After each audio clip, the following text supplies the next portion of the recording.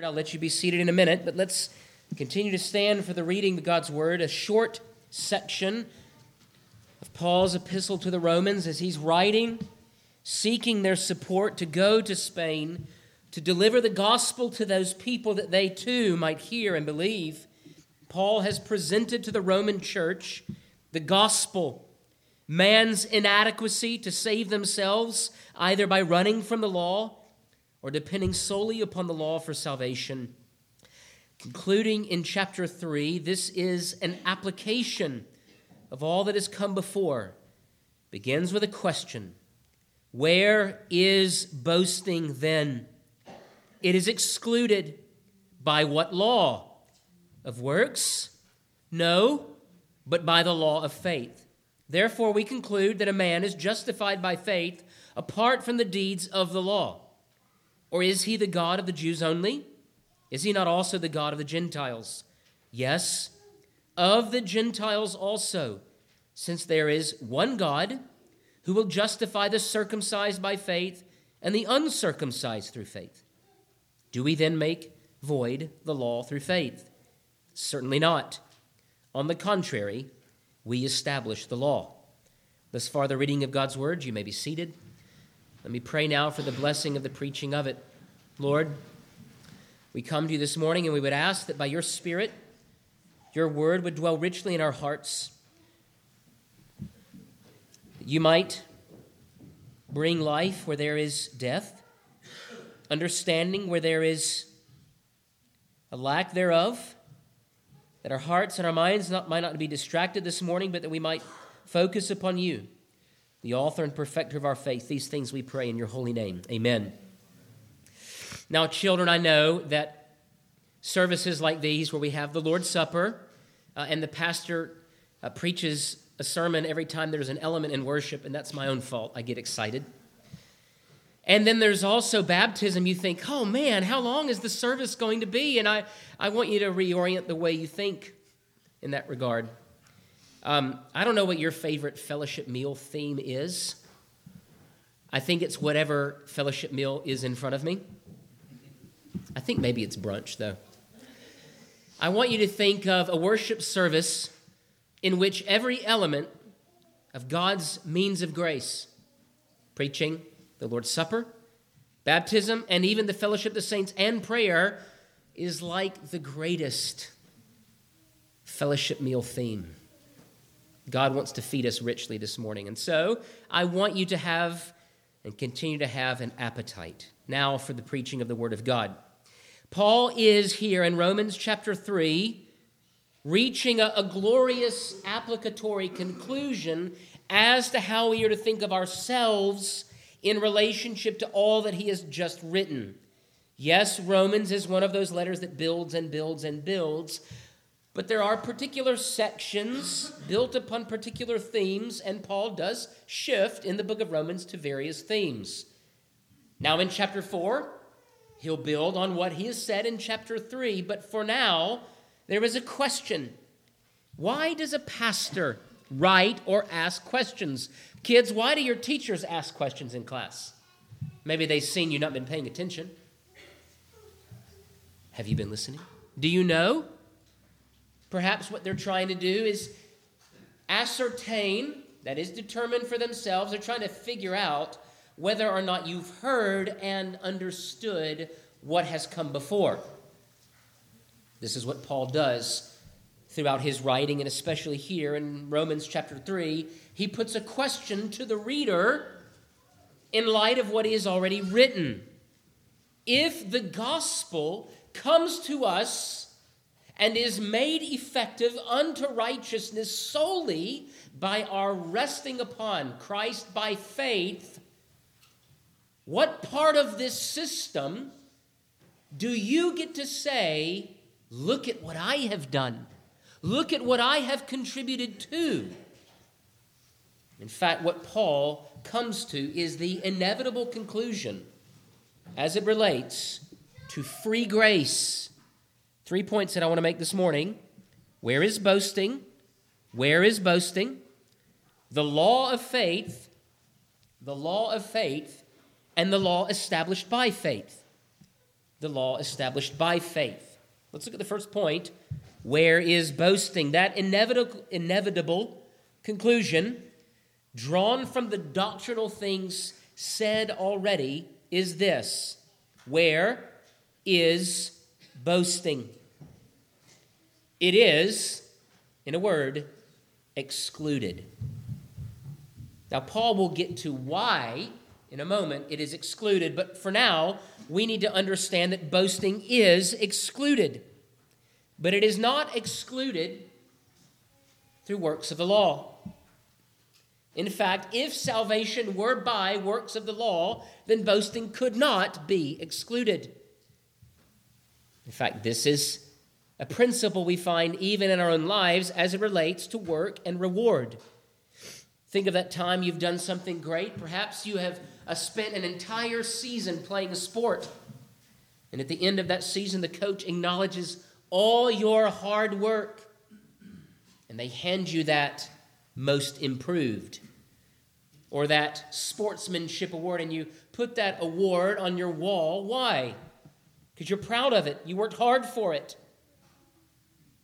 There is a kind of boasting, then, that is not unrighteous by nature.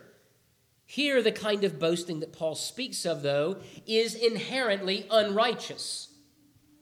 Not all pride is wicked, but if we for a moment think that salvation comes by works of the law, then we boast vainly, improperly, because such a thing is not possible. Now, in John Murray's commentary on the book of Romans, which is a wonderful commentary, it is uncertain, he writes, whether the apostle has in mind the Jews specifically as one given to boasting in his peculiar privileges and good works, which afforded, in his esteem, acceptance with God, works righteousness, vanilla works righteousness, in contrast with the Gentiles, or whether Paul is thinking in more general terms of all self-gratulation on the part of men. But even on the latter alternative, there is marked pertinence to the Jew. Now, Paul has been writing for some time about the Jews and where they err in terms of their approach to salvation, that it is not by circumcision or works of the law that you or I are saved, because we are conceived and born into sin. And though we can perfectly obey in this life, not really, but even if we were, it doesn't matter. We are still under Adam, under the curse, under the fall. And so every sentence that God must hand down to men, whether they are really bad, only semi-bad, pretty good, or better than their neighbors, is condemned, guilty in their sins. And so it is neither by the law that boasting is excluded, nor is it by works or wisdom. Faith is the only thing that excludes boasting. So what is boasting? Boasting is the idea that I am able, of my own accord, with my own hands and my own heart and my own mind, to attain for myself that which God alone can give by grace. Every false religion, then, is an expression of man-centered pride and boasting. By default, boasting is inevitable where relying upon the grace of God is absent. It cannot be avoided if man does not seek salvation solely by the righteousness of Christ given to him by faith. And the reason why the Lord is God of both Jew and Gentile is because he is the sole architect and accomplisher of the salvation presented to men. You and I have nothing to bring to our justification. Nothing. And in fact, if we were to bring it, it is completely and utterly unnecessary, and it is unwelcomed.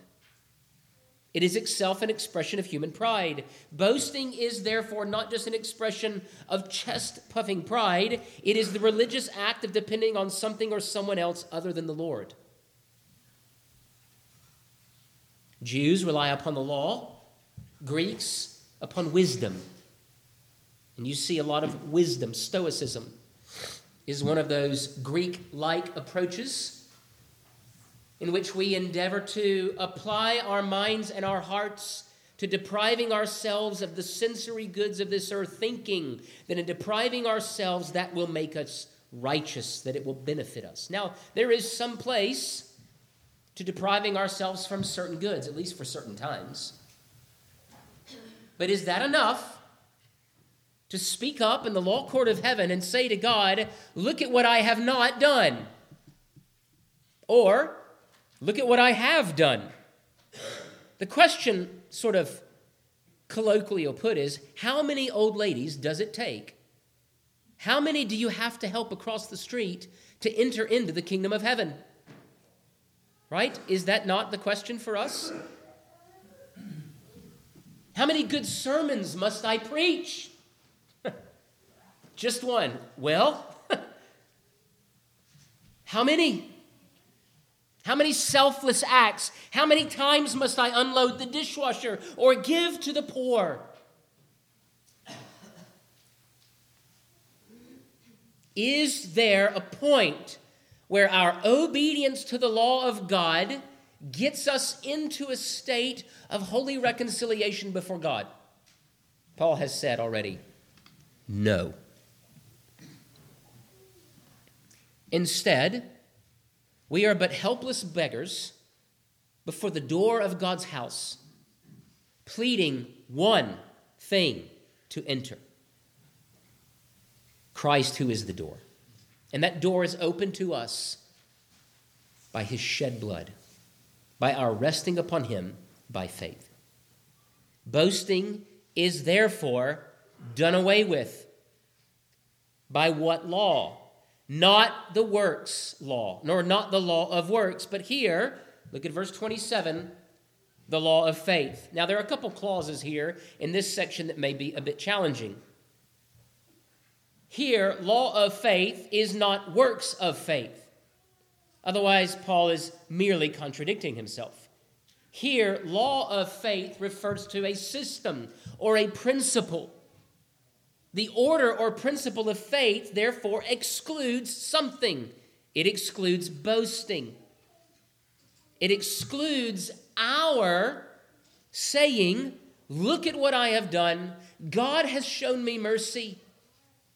And it creates a kind of Pharisaical caste system in which a religious person trusts not upon the mercy of God, looking to Christ upon the cross, but relying solely upon himself or herself in obedience to the law of God. And so Paul has a conclusion. In light of the fact that the system of faith, which Paul has already outlined in chapter 3, is the thing that excludes boasting, we conclude, verse 28, that a man is justified by faith apart from the deeds of the law.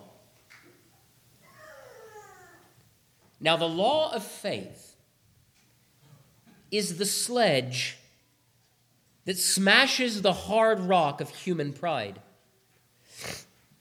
And many of you sitting here, like me, oftentimes refuse to have the hard hammer of God's word smash our pride to bits. We refuse to look at ourselves in the mirror of God's clear word. We are able even to come to church on Sunday mornings and hear the word of God, and we remain unmoved by that word because our hearts are full of boasting, not humility. In fact, boasting itself, our pride, is the primary impediment to true, genuine, lasting repentance. Of course, our lack of repentance with regard to the things that we love, those sinful things that we don't want to give up, but our hearts not being transformed and moved by the word of God, we remain in those sins. And when we come to the word of God, we see that his word demands something. And we refuse to give in to the word of God demands because we want to remain unchanged and unchallenged, unmoved in our sins.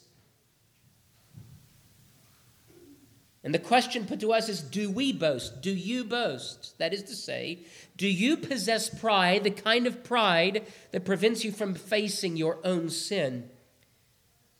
Trusting not in Christ, but in your own works.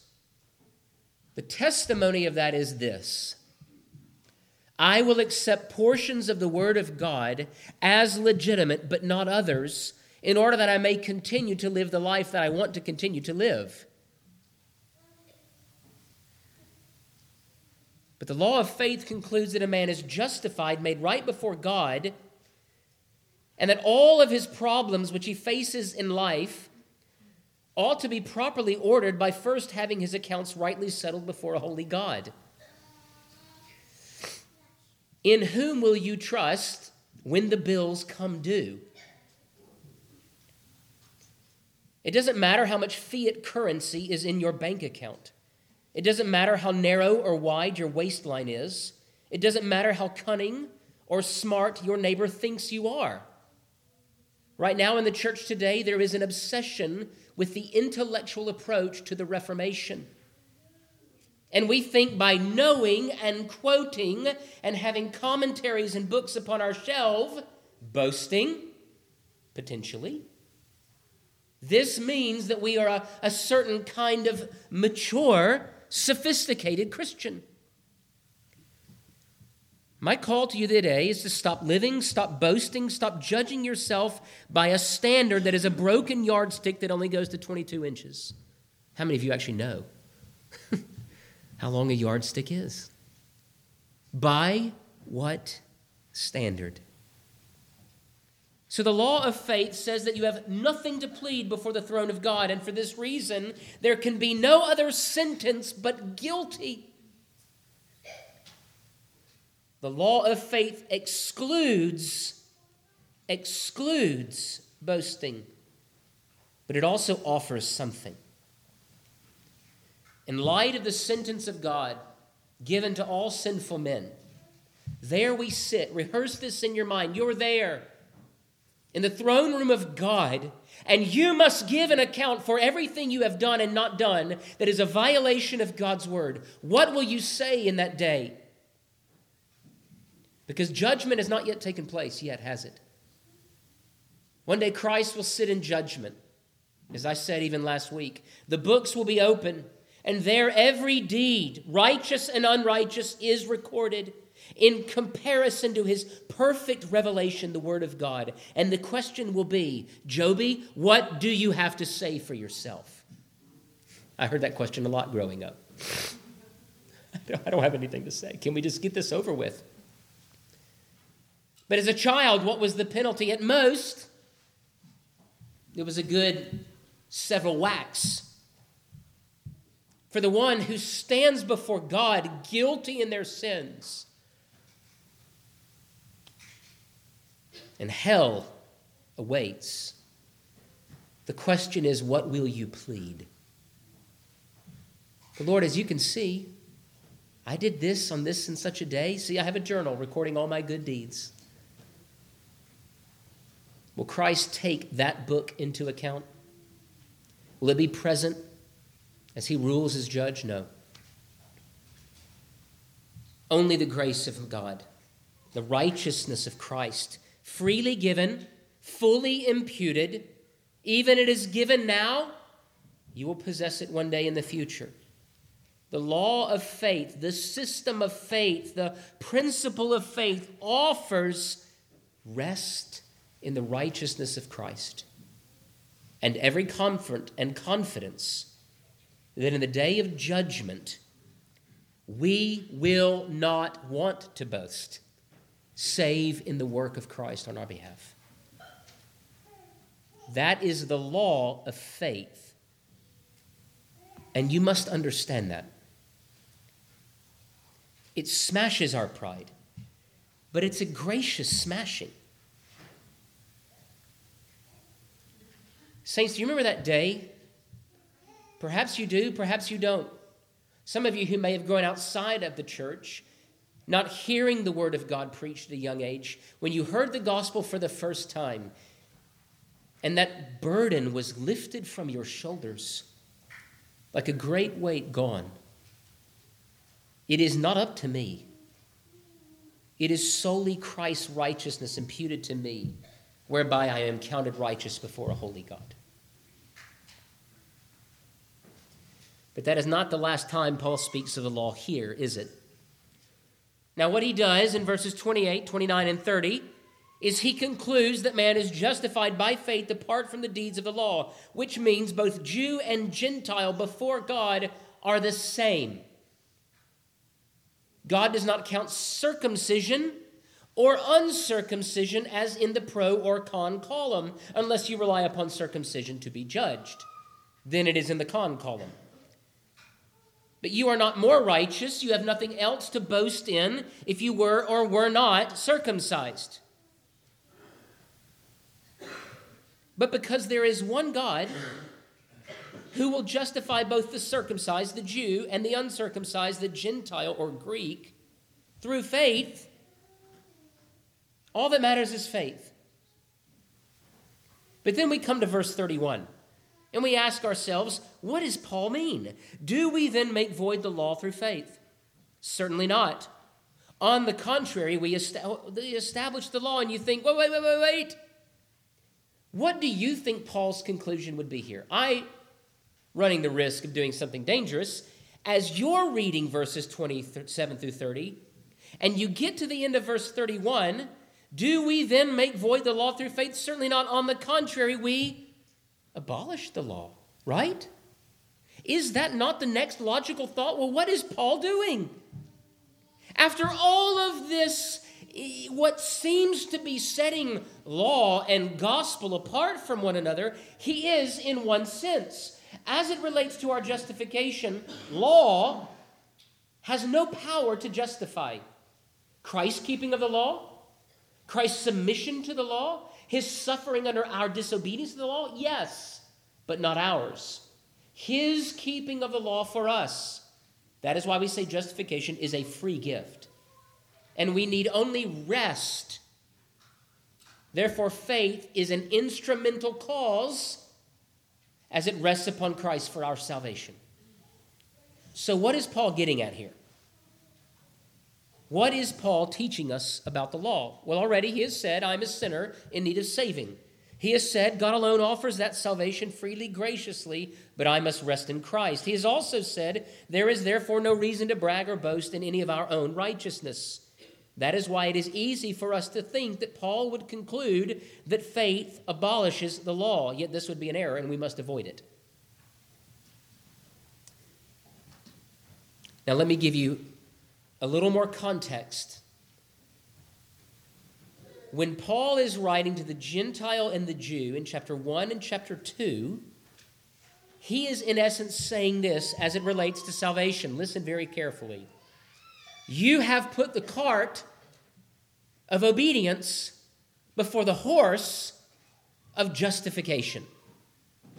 You have, in essence, said that I will suppress and exchange the truth of God for a lie. I have adopted this false religion that I think in this we shall be saved. All religions, listen, all religions amount to us endeavoring to cover ourselves before God and say, see, I'm clean. I'm righteous. And what we have done is we have put law-keeping, even if it's a law of our own making, morality, obedience, our own merit and strength before the declaration of righteousness. But God cannot look at the cart of our filthiness and say, clean. That is putting the cart before the horse. Here, Paul wants to put the two in their proper order. The horse, in this particular illustration that I have created, is the declaration that you and I are righteous before God through the righteousness of Christ imputed to us, received and rested upon by faith alone. The cart is our obedience, which rightly is connected to, but is driven and it follows that declaration of righteousness. We're really talking about an ordo salutis, which is just a fancy Latin term for order of salvation, which you could probably guess without me even saying it. We are justified through the righteousness of Christ, but it is not only enough to know what justification is, it is important to understand the connection between justification and sanctification. So what Paul is saying is this: the law is not done away with, but rather moved in its emphasis and role. Boasting puts the cart before the horse. Clinging to Christ and his righteousness puts them in their proper order. Law-keeping does not come first. Reward weeping comes second. Does that make sense? This is why every false religion, every cult, connects their eschatology, that is, what will happen to man on the last day of human history, to what man does now based upon his own good works. Right? If you're a faithful Muslim, you get 40 virgins. That's the promise. If you're a faithful Mormon, you get to populate a whole planet with a bunch of women. Have you noticed how all these cults promise the same thing? A perverse promise? But all of it is tied to what? Solely what you do. In fact, in the 16th century, there was a fairly saucy monk turned reformer named Martin Luther, who wrote 95, let's call them memos, to the church of the day. And he said, "Do you know that there is a man among you who is going from town to town, and he is taking people's money, and he is saying that in exchange for cash," well, whatever they used, right? Gold, you can work off sinful debt for your relatives in purgatory. Okay. Oh, let's do this thing. Let's get a television show. And let's start selling the blessings of God and saying this, that the mercy and grace of God can be bought for mere money. That is damnable heresy. Because it not only cheapens the grace of God, but it leads people not out of purgatory, but straight to hell. Why? Because it changes the object of our faith and how we ought to rest in something that cannot save, or someone who can save into something then cannot. Your soul will be delivered by this piece of paper that is published by the Fed. Is that not what we often believe? That our souls, our futures, our hope is in the stuff of earth? No. Instead, what Paul is saying is this: justified freely by the grace of God, we are saved from something, but we are also saved for something. And so the moral law still functions as God's revealed and authoritative will for your life. But if you endeavor to keep the law apart from the grace of God, you fail to obey on two counts. You've neither kept the law or honored God. Only the true Christian then can keep the law. That is, one made alive, having been justified to the grace of God by faith, your faith. All saving faith is therefore a lively and active faith. Let us not forget that the law is good, that only the good can love and keep it, and that no man can hope to appease God with law alone. God cannot and will not accept it as sufficient for restoration and reconciliation. What Paul is saying is your tendency, when you see that the law is not counted as righteousness before God as judge, will be to say, well, then what's the point of the law? Because the law is still given for our good. It is given to the righteous. In fact, as one who professes Christ, the law is especially for you. And so, dear saints, this morning we have seen that when the law is given, the principal part of our standing before God, it perverts it, for it seeks to make it our boast. Rather, we may believe upon Christ, seek his glory in all things, understanding then that all the law we keep is not a record of self-wrought faithfulness to him. It is what? It is merely what we owe as those who have been rescued. It is an act of devotion. It is an act of promoting his glory and his righteousness in this world. And so let us then love, keep, serve, live by his law as those without boast, save in the death of Christ our Lord. Let's pray.